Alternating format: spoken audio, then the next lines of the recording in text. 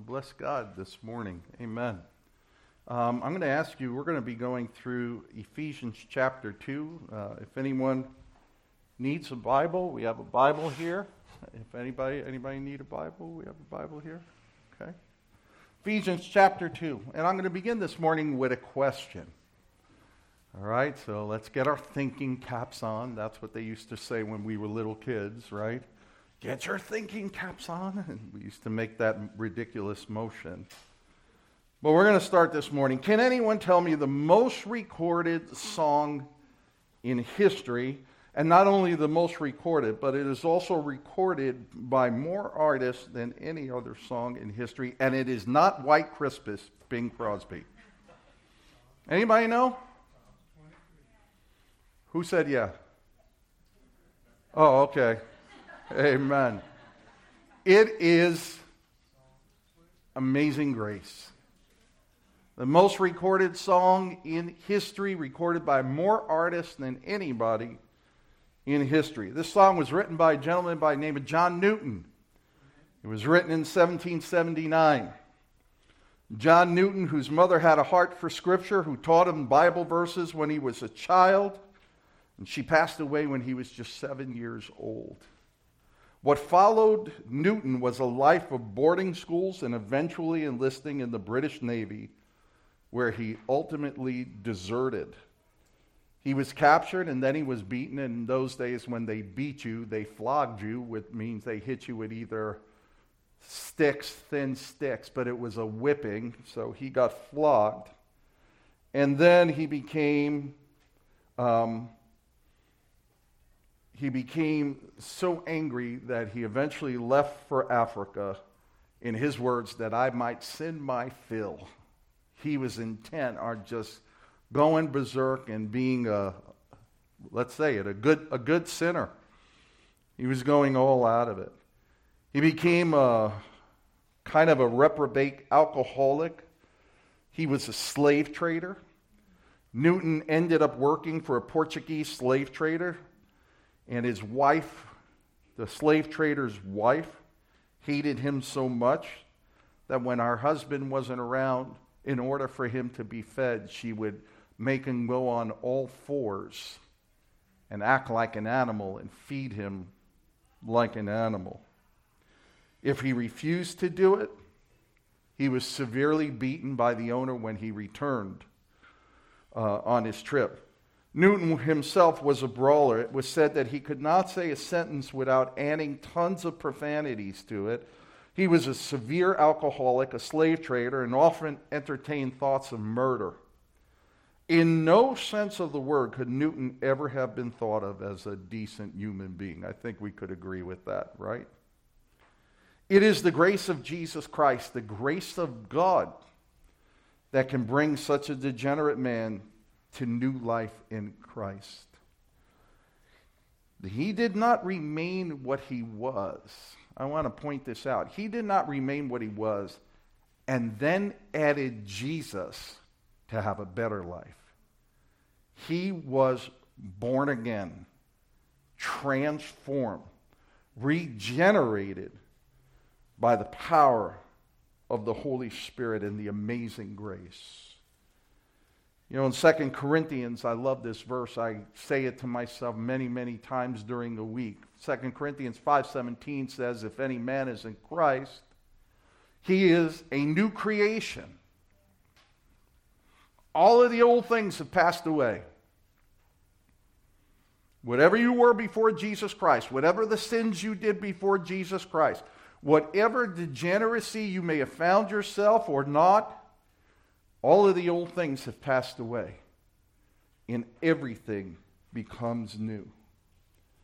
John Newton wrote that famous song, Amazing Grace, and you know that second stanza, it says, "'Twas grace that taught my heart to fear, and grace my fears relieved." Think about that. It was the grace of God that taught him to fear God, but it was the grace of God that relieved those fears.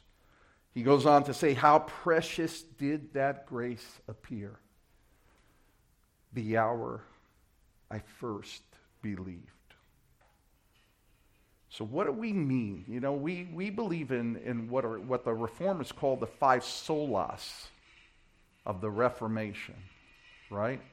Grace alone, through faith alone, in Christ alone.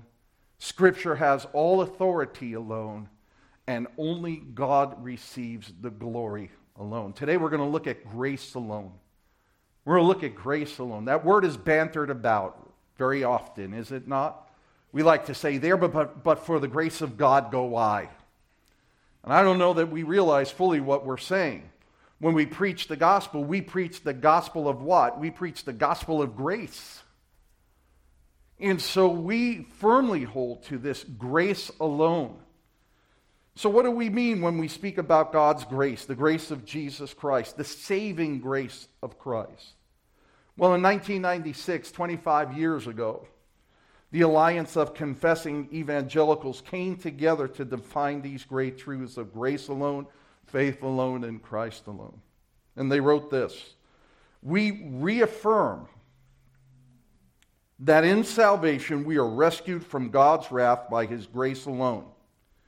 It is a supernatural work of the Holy Spirit that brings us to Christ by releasing us from our bondage to sin and raising us from spiritual death to spiritual life. We deny that salvation is in any sense a human work.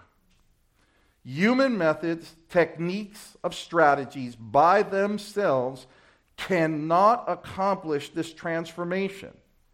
Faith is not produced by our unregenerate human nature. Simply put, the grace that saves is a work of God through the power of the Holy Spirit, made and provisioned for by Christ's substitutionary death alone on the cross, and the believer entrusting themselves fully and wholly to that finished work. Think about it like this. If one day you were going to go and stand before the Lord, and the Lord would say, "What should I do to let you in?" What did you do? Tell me what you did. Why should I let you into heaven? By the way, that's never going to happen that way, but I'm just using it by way of an example, right? There are many people that are going to stand there and say, "Well, let me tell you a few things, Lord." We know from Matthew 7, there are going to be people that are going to be out there and say, "Let me tell you a few things. I cast out devils in your name. I did great works in your name. I did all these other different things in your name." There are going to be people that say, "I was in church every single time church was open. I memorized the Bible from Genesis to Revelation. I said it forward, I said it backwards. I did this, I did that, I did the other thing." And all of that is going to fall short. It's wood, hay, and stubble. What the Lord wants to see here is your Son paid for my sins. And I entrusted myself to Christ wholly and completely. And I was born again by the blood of Christ and the grace of Jesus Christ. I was no longer the same. Christ is now my Lord. And so I want to be able to take a look at that, because simply put, as the Council of Evangelicals stated, simply put, unbelievers make no claim. They have no claim on God. That this grace we speak of is a supernatural work of God, whereby God calls the sinner to Himself, opens their eyes to believe the truth of the gospel, and does a work of regeneration in their heart. You are made new.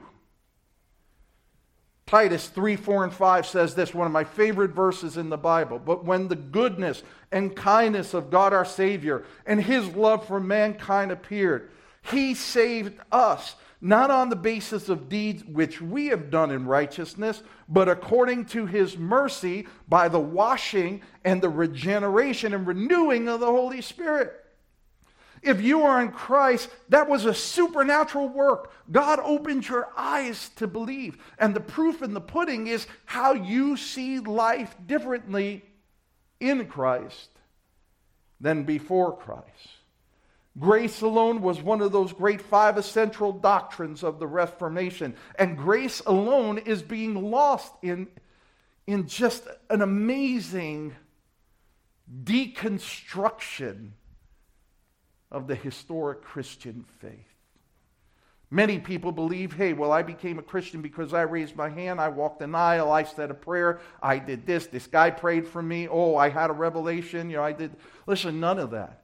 True regeneration, true rebirth in Christ is a sovereign divine work of the Holy Spirit, whereby he opens our eyes to the truth, just as he said, "'Twas grace that taught my heart to fear, and grace my fears relieve."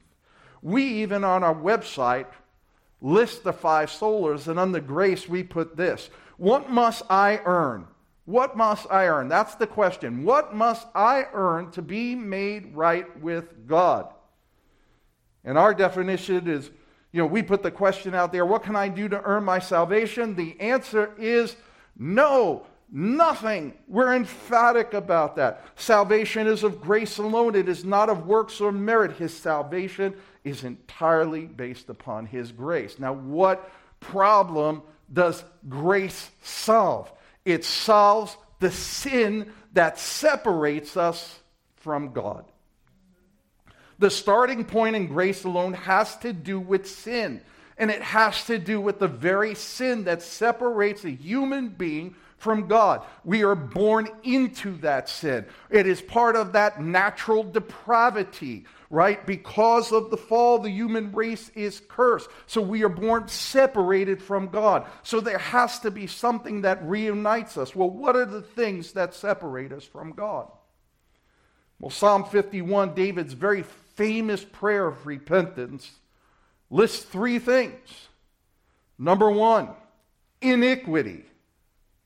I'm sure you've heard the term if you've been in the church for a while. What is iniquity? Well, the technical definition is perversion, but it is not merely sexual perversion. It is a perverting or a corruption of the soul. And it refers to the state of sin or the natural depravity of sin. We are all born in iniquity. David says in one of the famous Psalms, "In sin was I conceived." So we have iniquity. What's the other one David talks about? He talks about transgressions. What is a transgression? It's crossing a forbidden boundary. There are actual sins, and those sins are active violations of the moral law of God.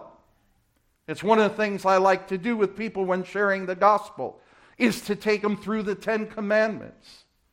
And why do we do that? Because the pervasive mindset out there today is I'm a good person and I am deserving of grace.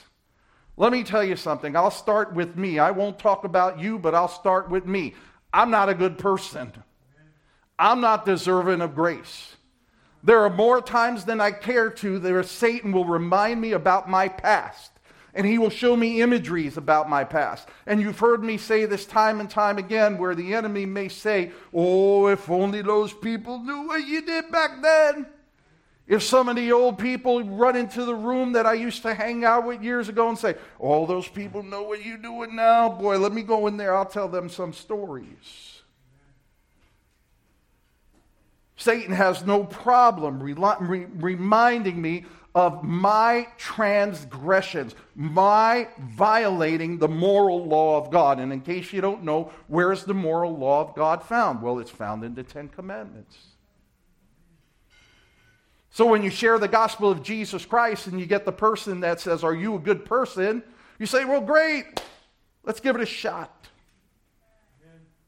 Did you ever tell a lie?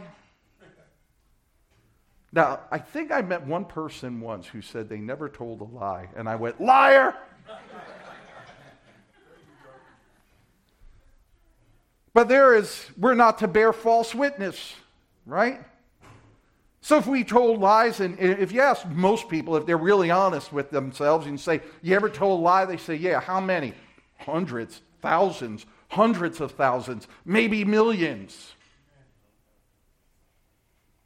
Well, that's a violation of God's moral law.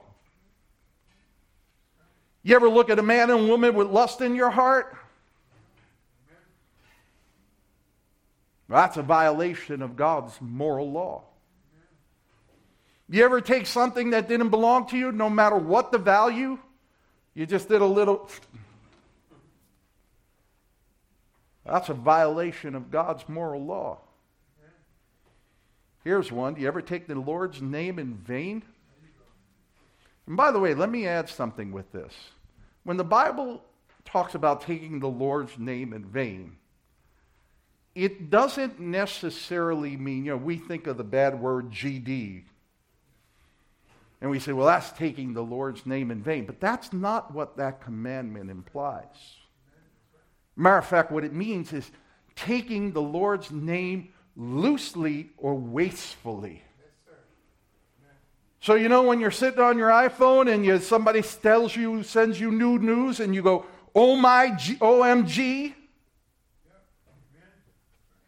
that's taking the Lord's name in vain.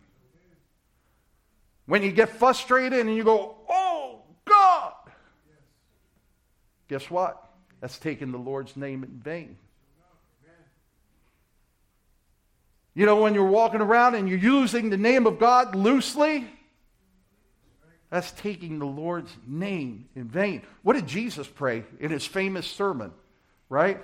Our Father which art in heaven, hallowed be thy name. To the Jews, the name of God was so holy that they never said it. So they invented another form referring to the name of God. That is Jehovah. But the name of God is Yahweh. It was never said, nor it was never written. It was written in abbreviations because so holy was the name of God.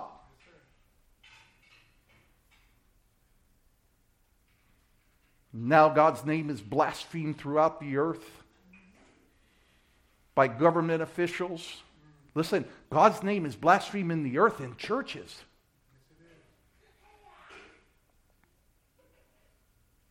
So now we're 0 for 5. Are we not on transgressions? There's other things in there like honor thy father and thy mother, honor the Sabbath and keep it holy.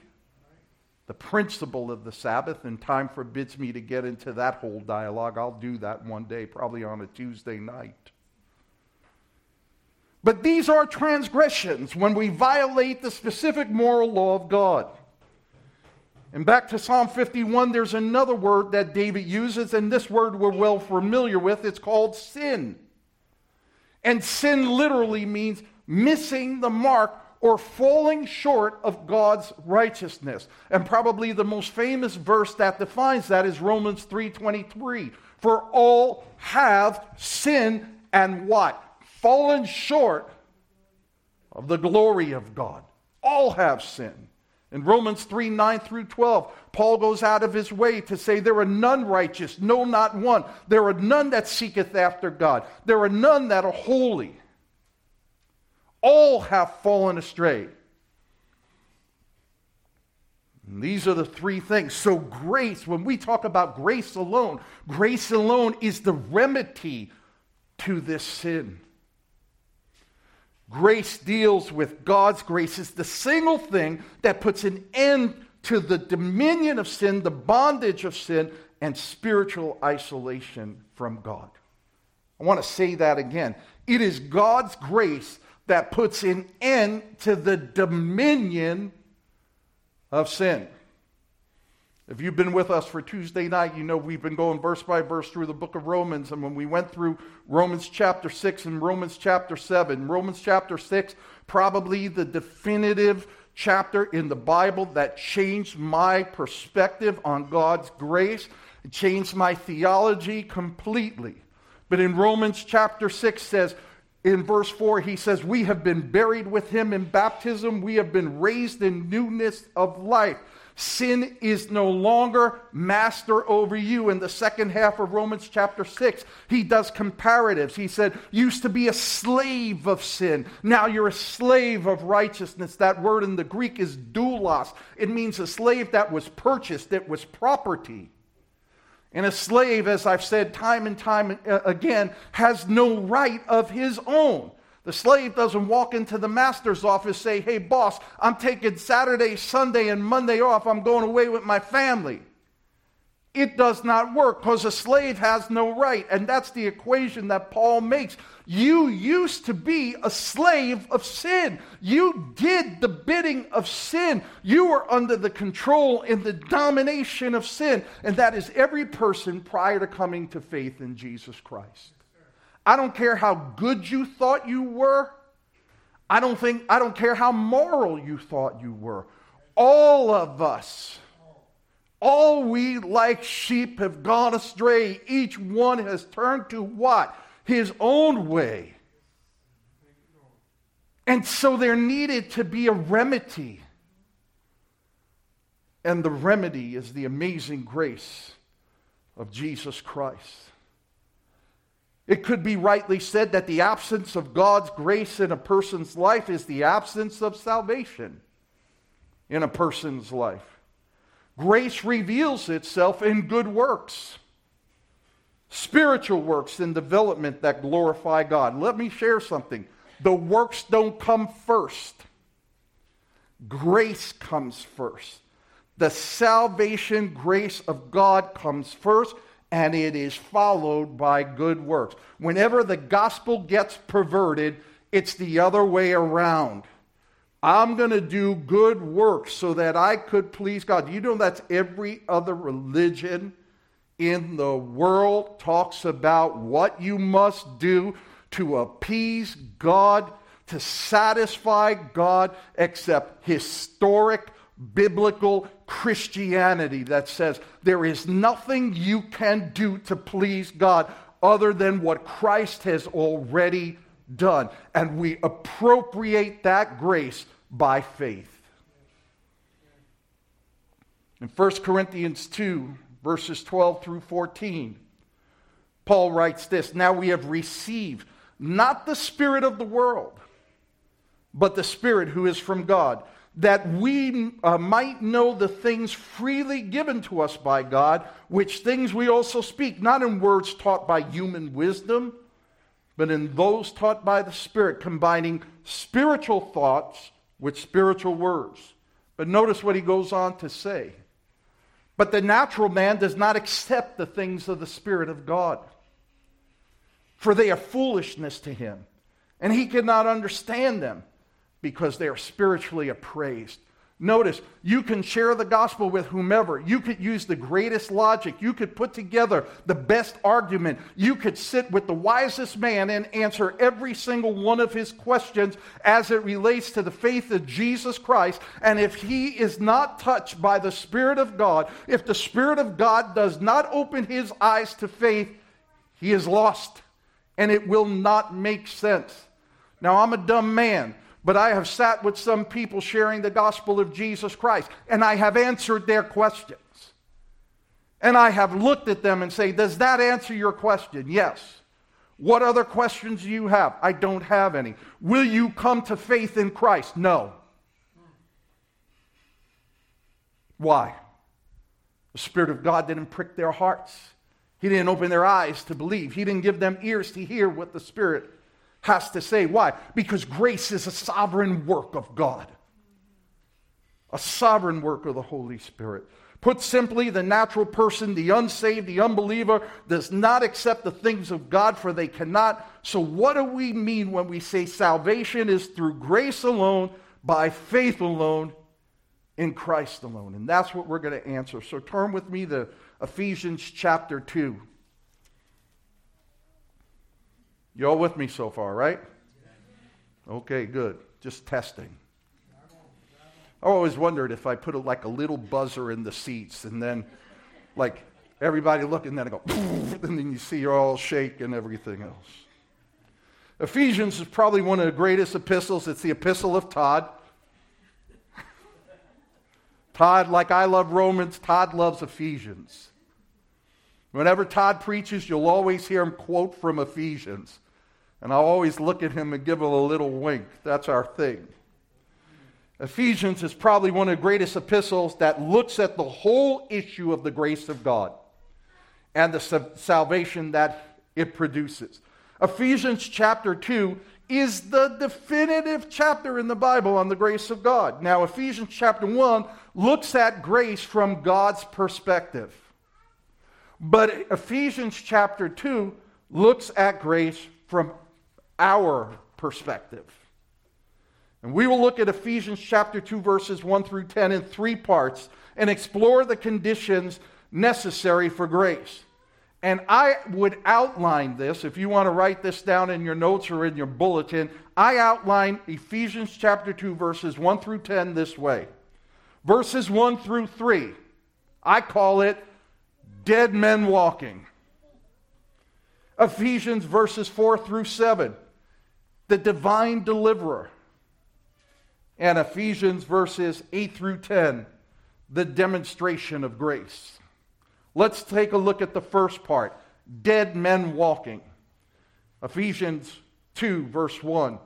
And you were dead in your trespasses and sins, in which you formerly walked according to the course of this world, according to the prince of the power of the air, of the spirit that was now working in the sons of disobedience. Among them we too all formerly lived in the lust of our flesh, indulging the desires of the flesh and of the mind, and were by nature children of wrath, even as the rest. I want to call your attention to that first word. You were dead in your trespasses. And so when we know what the trespasses were, right? They're the transgressions. They're the violations of God's law. And we know what sin is. It's missing the mark. So what does the Word of God say? What does Paul tell this church in Ephesus? Before you were in Christ, you were dead. Dead. I want to call your attention to that. I mentioned earlier that humans are born with a natural, are not born with a natural affinity toward God. The effects of the fall have left all people in a spiritual state separated from God. Paul describes that as dead. Why does God have preachers? Why is there a gospel? Why does God have evangelists? Why are Christians called to share the good news? Why? Because people are separated from God in their trespasses and sins. But Paul takes it a step further. He says they're dead. They're spiritually dead. So let me ask you a question. Can a dead person speak? Can a dead person act? Can a dead person undead themselves? No. It takes outside intervention. Outside intervention. I know I've mentioned this once before, but when I was coaching high school baseball here in Orlando, I had one of my players, a pitcher, collapse dead on the mound. And I ran out to him and we started doing CPR and I was smacking him and I was praying on him and everything else. He was 15 years old. He was blue. He had a death rattle. And I said, I am losing this young boy right in my hands. And then all of a sudden, the trainer from the school came out on the field. And he had an AED. And he connected it to his chest. And it did an assessment. And the assessment said, no pulse, no heart rate, shock advised. And we put the pads on him, hit the button, took our hands off, and electric current went through him. He wreathed up the first time, nothing. It went through again, wreathed up the second time, and a heartbeat started coming back. Matter of fact, the boy's name is Robbie Modesto. What saved Robbie's life? Outside intervention. A current of power that came, that started his heart. What saves the Christian? Outside intervention. The work of the Holy Spirit. Come and open the eyes and breathe new life into a dead spiritual heart. Without some external intervention, all unsaved people would be lost. You and I would be lost if God depended on our intelligence, if God depended on our own wisdom, if God depended on our own good works. Let me tell you, there wouldn't be a person saved ever. And what holds them dead? Trespasses and sins. Look at verse 2 and 3 to accentuate his point here. Paul talks about this. He said, you were dead in your trespasses and sins, in which, notice these words, you formerly walked. That's an interesting thing. You formerly walked according to the course of this world, according to the prince of the power of the air, the spirit that is now working in the sons of disobedience. Notice that he's clearly stating he is writing to who? He is not writing to unbelievers. He's writing to the church. He's saying, look, Christians, you, those of you that have been born again, guess what? You used to walk that way.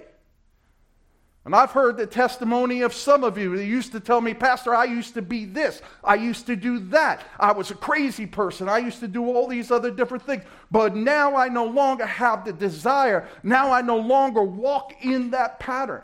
Praise God. Yes, Brother Mike, clap. Yes. Paul says you used to walk that way. Not you're currently walking that way. And oh, by the way, you got Jesus, so you're not going to hell. He says, used to walk according to the pattern of the world. That Greek word there is cosmos for world. That means spirit or age. Used to walk according to the spirit or the age, the culture of the world. Verse 3 says, among them we too formerly lived in the lust of our flesh, indulging in the desires of the flesh and in the mind, and were by nature children of wrath. What that means, you were by nature children appointed unto the wrath of God. Why do we preach the gospel? Because unbelievers sin under the wrath of God. And so out of love, as Paul says in 2 Corinthians 5, the love of Christ compels us, it controls us. We preach the gospel and we say, be saved from the wrath of God that is to come. Come and be saved and find new life in Christ. Know what it is to enter into a relationship with God, to know that your eternity is secure in Him. Yesterday, my wife and I were talking over dinner. And my wife made this statement. She said, you know, there are people there that, you know, they want to know Christ, right? And so we share the gospel with them. And she goes, and then there's people who say, I don't want to know. And she made a great observation. She said, they gotta, what were your terms, Bud? You got to own it. That's it. You got to be okay with it. You got to own it. You got to say, I don't believe, so therefore I'm willing to deal with everything that comes, but they know not what they say. Because the wrath of God is horrific. It's not going to be light like I didn't pick you to play on my team, so you go sit on the bench. There are eternal spiritual consequences for those who reject the gospel of Jesus Christ. And that eternal spiritual consequence is hell. You have spurned the grace of God. You have spurned the only Savior. There is no longer redemption. Listen, we're living in a day and age of grace right now. But I'm going to tell you something. Grace is going to end. And if you ask me, it's going to end pretty soon. And so we got to live with a purpose. We got to live with an intentionality. We got to live realizing that those we love that are outside of Christ, we got to reach them. This isn't easy stuff. But if you don't know that you were lost in your trespasses and sins, then guess what? Grace isn't amazing. And there are many people who walk around saying, I deserve this. So in verses 1 to 3, we see dead men walking. We see an excellent picture of all human beings outside the grace of God. And this is the natural estate of people outside of Christ. all of them are spiritually walking dead. Let's look at the second point, the divine deliverer, verses 4 through 7.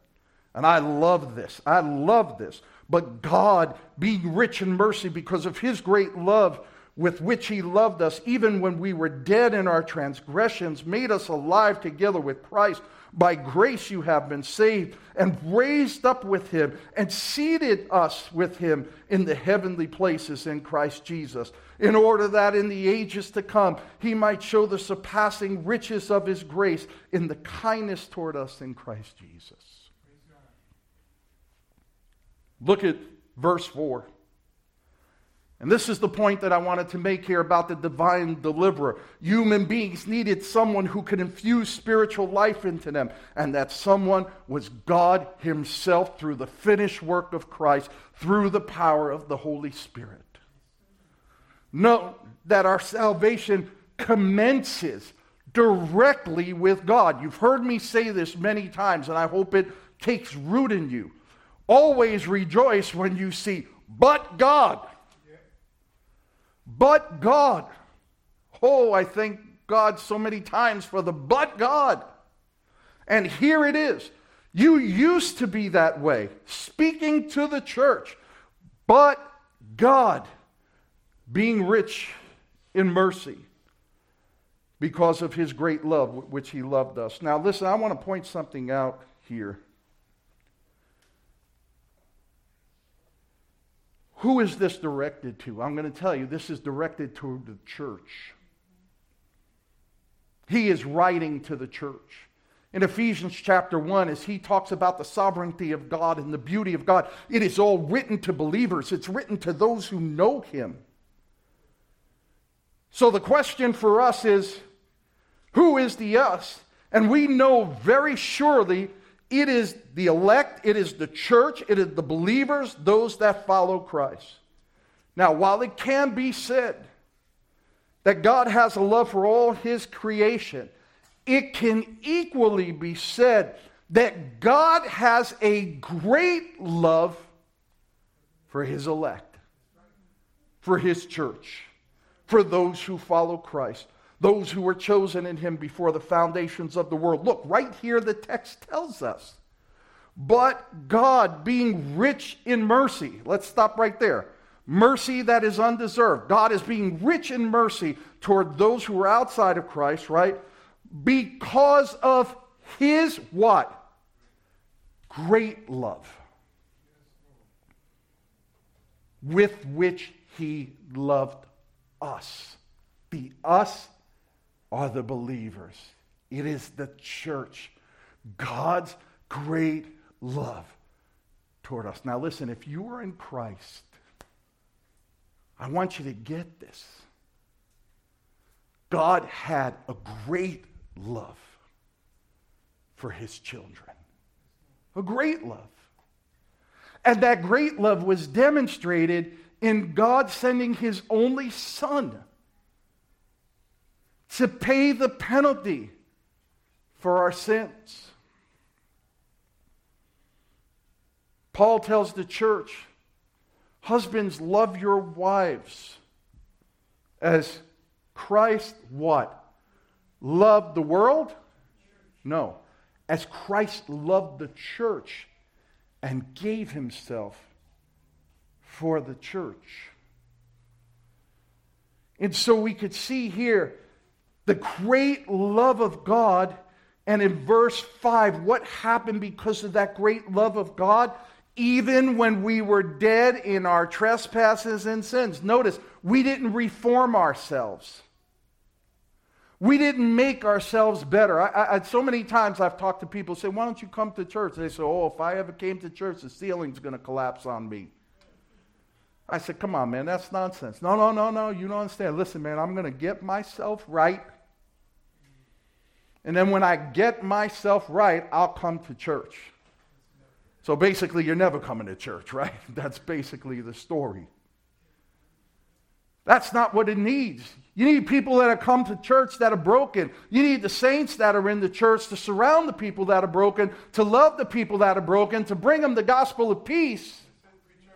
But whenever somebody says, well, I got to back off, or somebody says, I'm not living right now, so I'm gonna just go away a little bit. I don't want to be a hypocrite. Listen, you're a hypocrite every single day.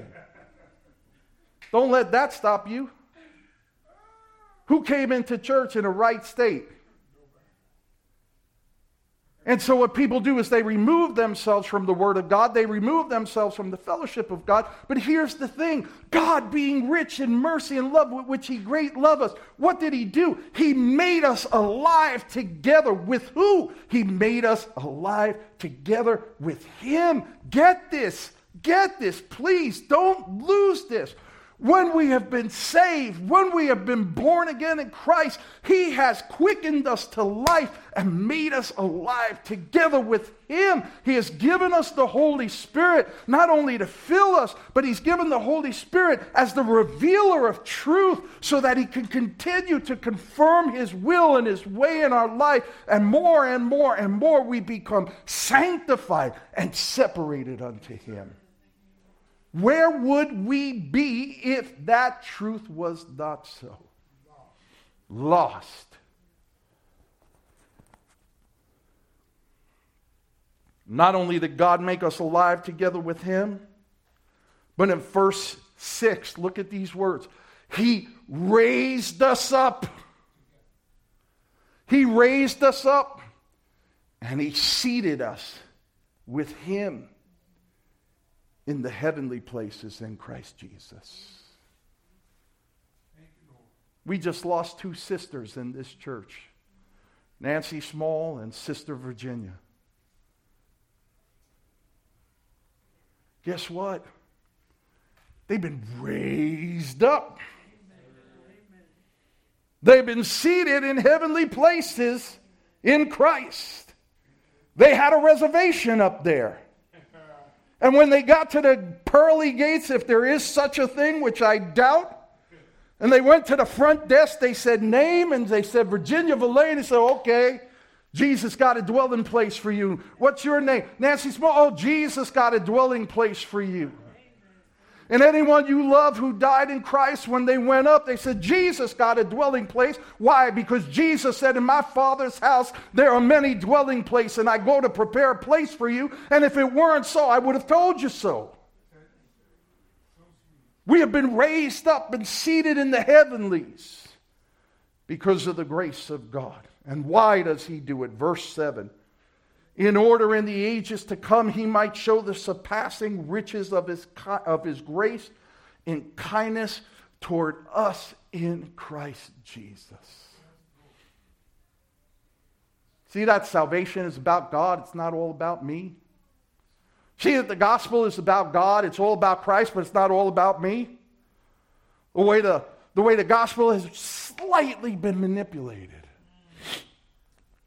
to sound something like, man, I am so special. God loves me so much that He gave me Jesus Christ for me so that I could be born again, so I could not go to hell, so that all the possessions of Christ are mine in Christ Jesus. It's the twisting. It's the manipulating. When what is it all about? Verse 7, in order that in the ages to come He might show the surpassing riches of His grace and kindness toward those of us in Christ Jesus. Oh, praise God. Many people, this is significant because most people will either directly or indirectly tell you what they did to come to Christ. They went forward in a meeting, they raised their hand, they studied the Scripture. But Scripture would testify elsewise. They think about John chapter 6, 35 through 40. You don't have to turn there. Jesus said, all who the Father has given me will come to me. In John 6:44 it says, no man can come to me unless the Father draws him. In Titus 2:11 it says, for the grace of God has appeared, bringing salvation to all men, instructing us to deny ungodliness and worldly desires and to live sensibly and righteously in the present age.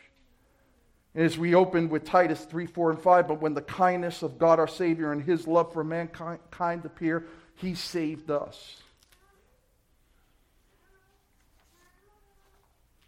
Grace is so incomprehensible. It does not make sense. Why would God love those who are in opposition to him, who don't want saving, who love their sin?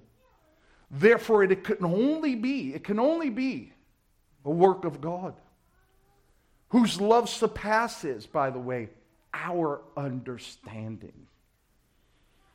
And it cannot be a work of a human. Now let's take a look at verse 8, the demonstration of God's grace. And this is displayed through God's grace. You guys know this. For by grace you have been saved through faith, that not of yourselves, it is a gift of God, not a result of works, that no one should boast. For we are his workmanship, created in Christ Jesus for good works, which God had prepared beforehand that we should walk in them. And I want to be clear with this. The definition of that word grace in the Greek is charis. And it means God's unmerited favor, but it goes beyond God's unmerited favor. It means God's unmerited favor, but his empowerment for living. It is unmerited in that it is undeserved. None of us deserve it. Can we agree on that? Can we say an amen on that? None of us deserve the grace of God. No one can earn the grace of God. Grace means Lord God's favor. It's his favor disposed upon us.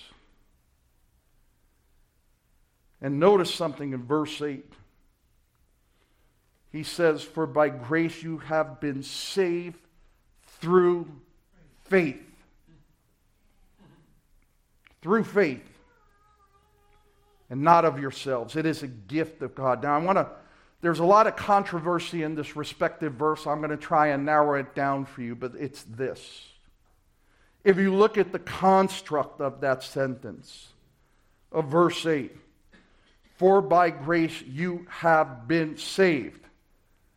Inserted there is through faith. The subject goes from the grace to the faith that saves. Okay? And becomes a key word in there. A-N-D becomes a key word.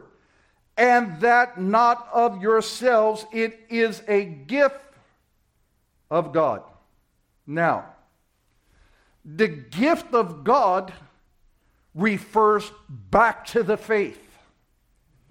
We are saved by grace, but we are saved through faith. Faith is that entrusting. Faith is that falling upon. Faith is the finished work. And of that faith, Paul makes it crystal clear. It's not of yourself. And he goes further. It is a gift of God. Here we see the divine act. Here we see the divine move of God in the grace of the believer. It is that faith that is imparted to us. It is the faith that opens our eyes to believe. We apprehend it, we take it, we pursue it. It is the irresistible grace of God that draws the sinner who now becomes a believer. Their eyes are open, the effectual call of the Spirit goes out, and we respond. And what are we responding to? We're responding to the grace. How are we responding it? Through faith.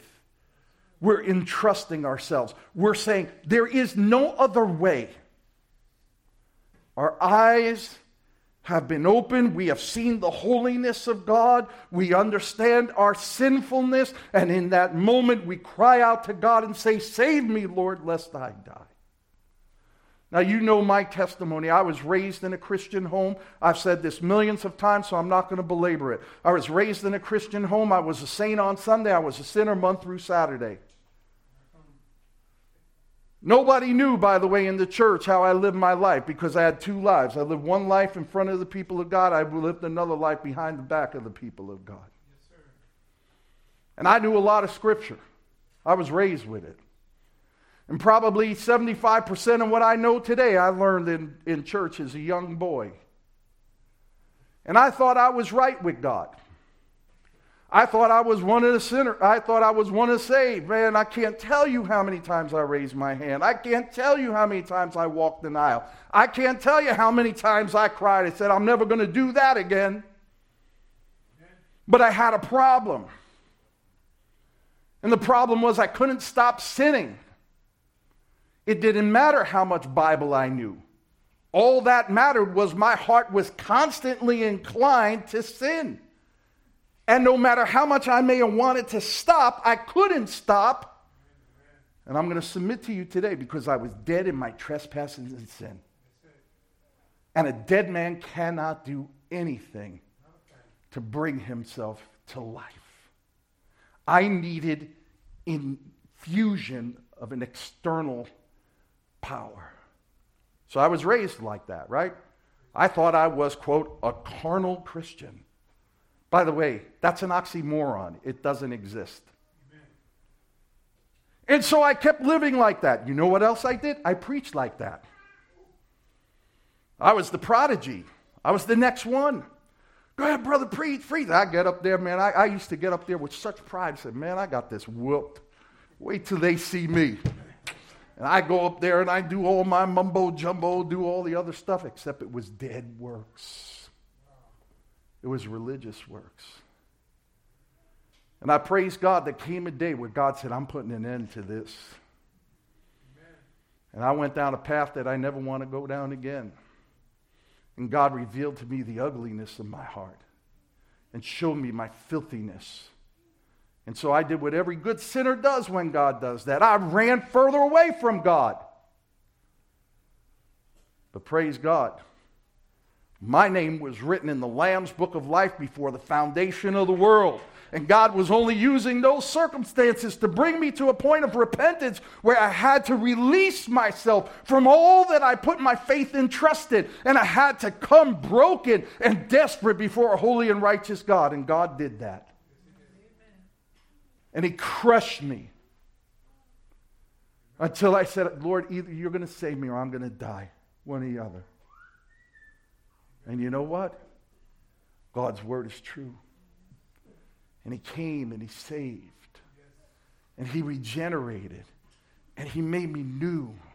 And new desires began to percolate inside of me. And new inclinations toward the things of God and the Spirit. Let me tell you something. It didn't happen overnight. Oh, there was still some more sanctification that needed to go on in my life. There needed to be more separation from sin. But God in His presence and His Holy Spirit convicted me of my sin. And then He sanctified. And let me tell you, if you are in Christ, He did the same thing for you. Don't put your trust in any act that you did in the past. Don't put your trust in anything else you may have trusted in. Put your faith strictly and solely in this. I have fallen on the grace of God. I have cried out to God, have mercy on me, O God, a sinner. Cleanse me and change me. Come to Christ. Throw yourself on Him, for there is no other way. And in that moment, God opened my eyes to the truth. God gave me faith to believe, and I fell at the feet of Christ. And I implore you, I encourage you, any that are here, any that are listening to this message, I encourage you by the grace of God, if the Spirit of God is tugging upon your heart, if you have struggled with sin for too long, you cannot find deliverance. Cry out to God and say, God, save me lest I die. And fall completely upon the finished work of Jesus Christ. I'll wrap this up. This is the best part, and I got to wrap it up.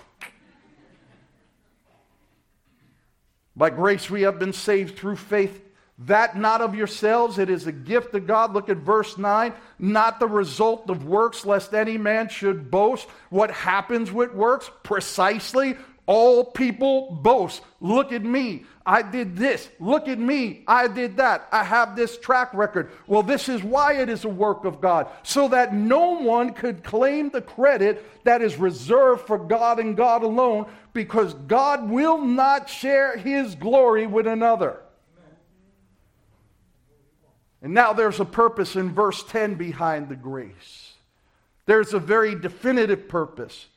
The purpose is this: We're not saved so that we get a get out of hell free ticket card. We're saved to bring glory to God. That is the purpose. Look at verse 10. We are his workmanship. What does his workmanship imply? That he begat us, that he crafted us, that he molded us, that he built us up. We are his workmanship created in Christ Jesus for what? For good works, which God had prepared beforehand that we should walk in them. We were saved to glorify God. We were saved to do good works that give testimony, honor, and glory to God, not so that we could sit at home and retreat and say, well, I got eternity locked up. There's nothing else I need to do. And where do those good works take place? In the church, through the church, outside the church.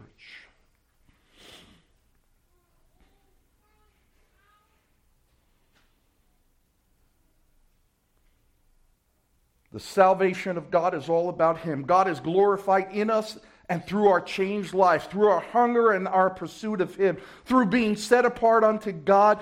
God is glorified in our trials and in our suffering, in our success, in our worship of him, in our testifying for him, and in our desire for him. You ever have one of those days you say, I can't get enough of this, man. I can't get enough of the Lord.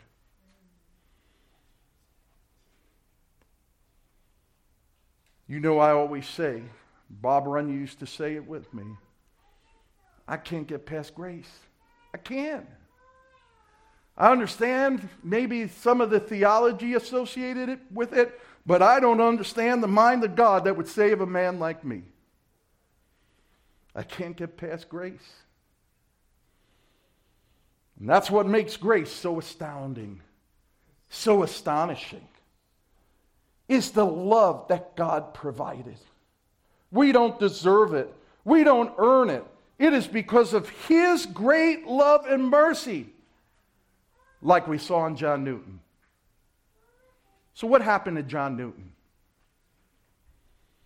The change in John Newton's life came when he finally escaped the Portuguese slave trader. He found the ship heading to England and caught a ride. The captain of that ship, upon learning that Newton had seaman skills, made him a crew bait. Off the coast of Scotland, they hit a severe storm, and the ship began to toss and take on water. Newton was ordered below deck to assist in bailing and pumping water from the ship.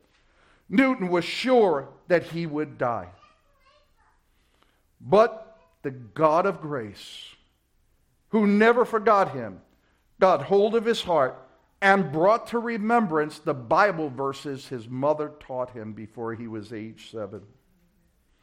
The way of salvation came to John Newton and he was saved. He later became a preacher and was the author behind the great hymn Amazing Grace. And because of this, he was able to write, "'Twas grace that taught my heart to fear, and grace my fears relieve. How precious did that grace appear, the hour I first believed." The epitaph on John Newton's gravestone simply says this: John Newton, clerk, which means preacher, once an infidel and a libertine, a servant of slaves in Africa, was by the rich mercy of our Lord Savior Jesus Christ restored, pardoned, and appointed to preach the gospel by which he had long labored to destroy. He ministered near 16 years in Olney in Bucks and 28 years in this church. Amazing grace. How sweet the sound that saves a wretch like me. I once was lost, but now I'm found. Was blind, but now I see. Oh, the glory of God's amazing grace. Let's bow our heads in a word of prayer. Father, we come to you this day Many of us come here, Lord, because of that grace that changed our life. And so, Father, we pray today that if there be any here that knows not the grace of God, does not know the life-giving power of that grace, does not know the person of the Holy Spirit, does not know you, Father, that you would speak to their heart and that you would save their soul, Lord. We thank you for this word.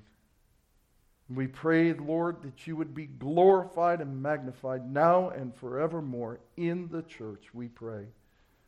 In Jesus' name, amen.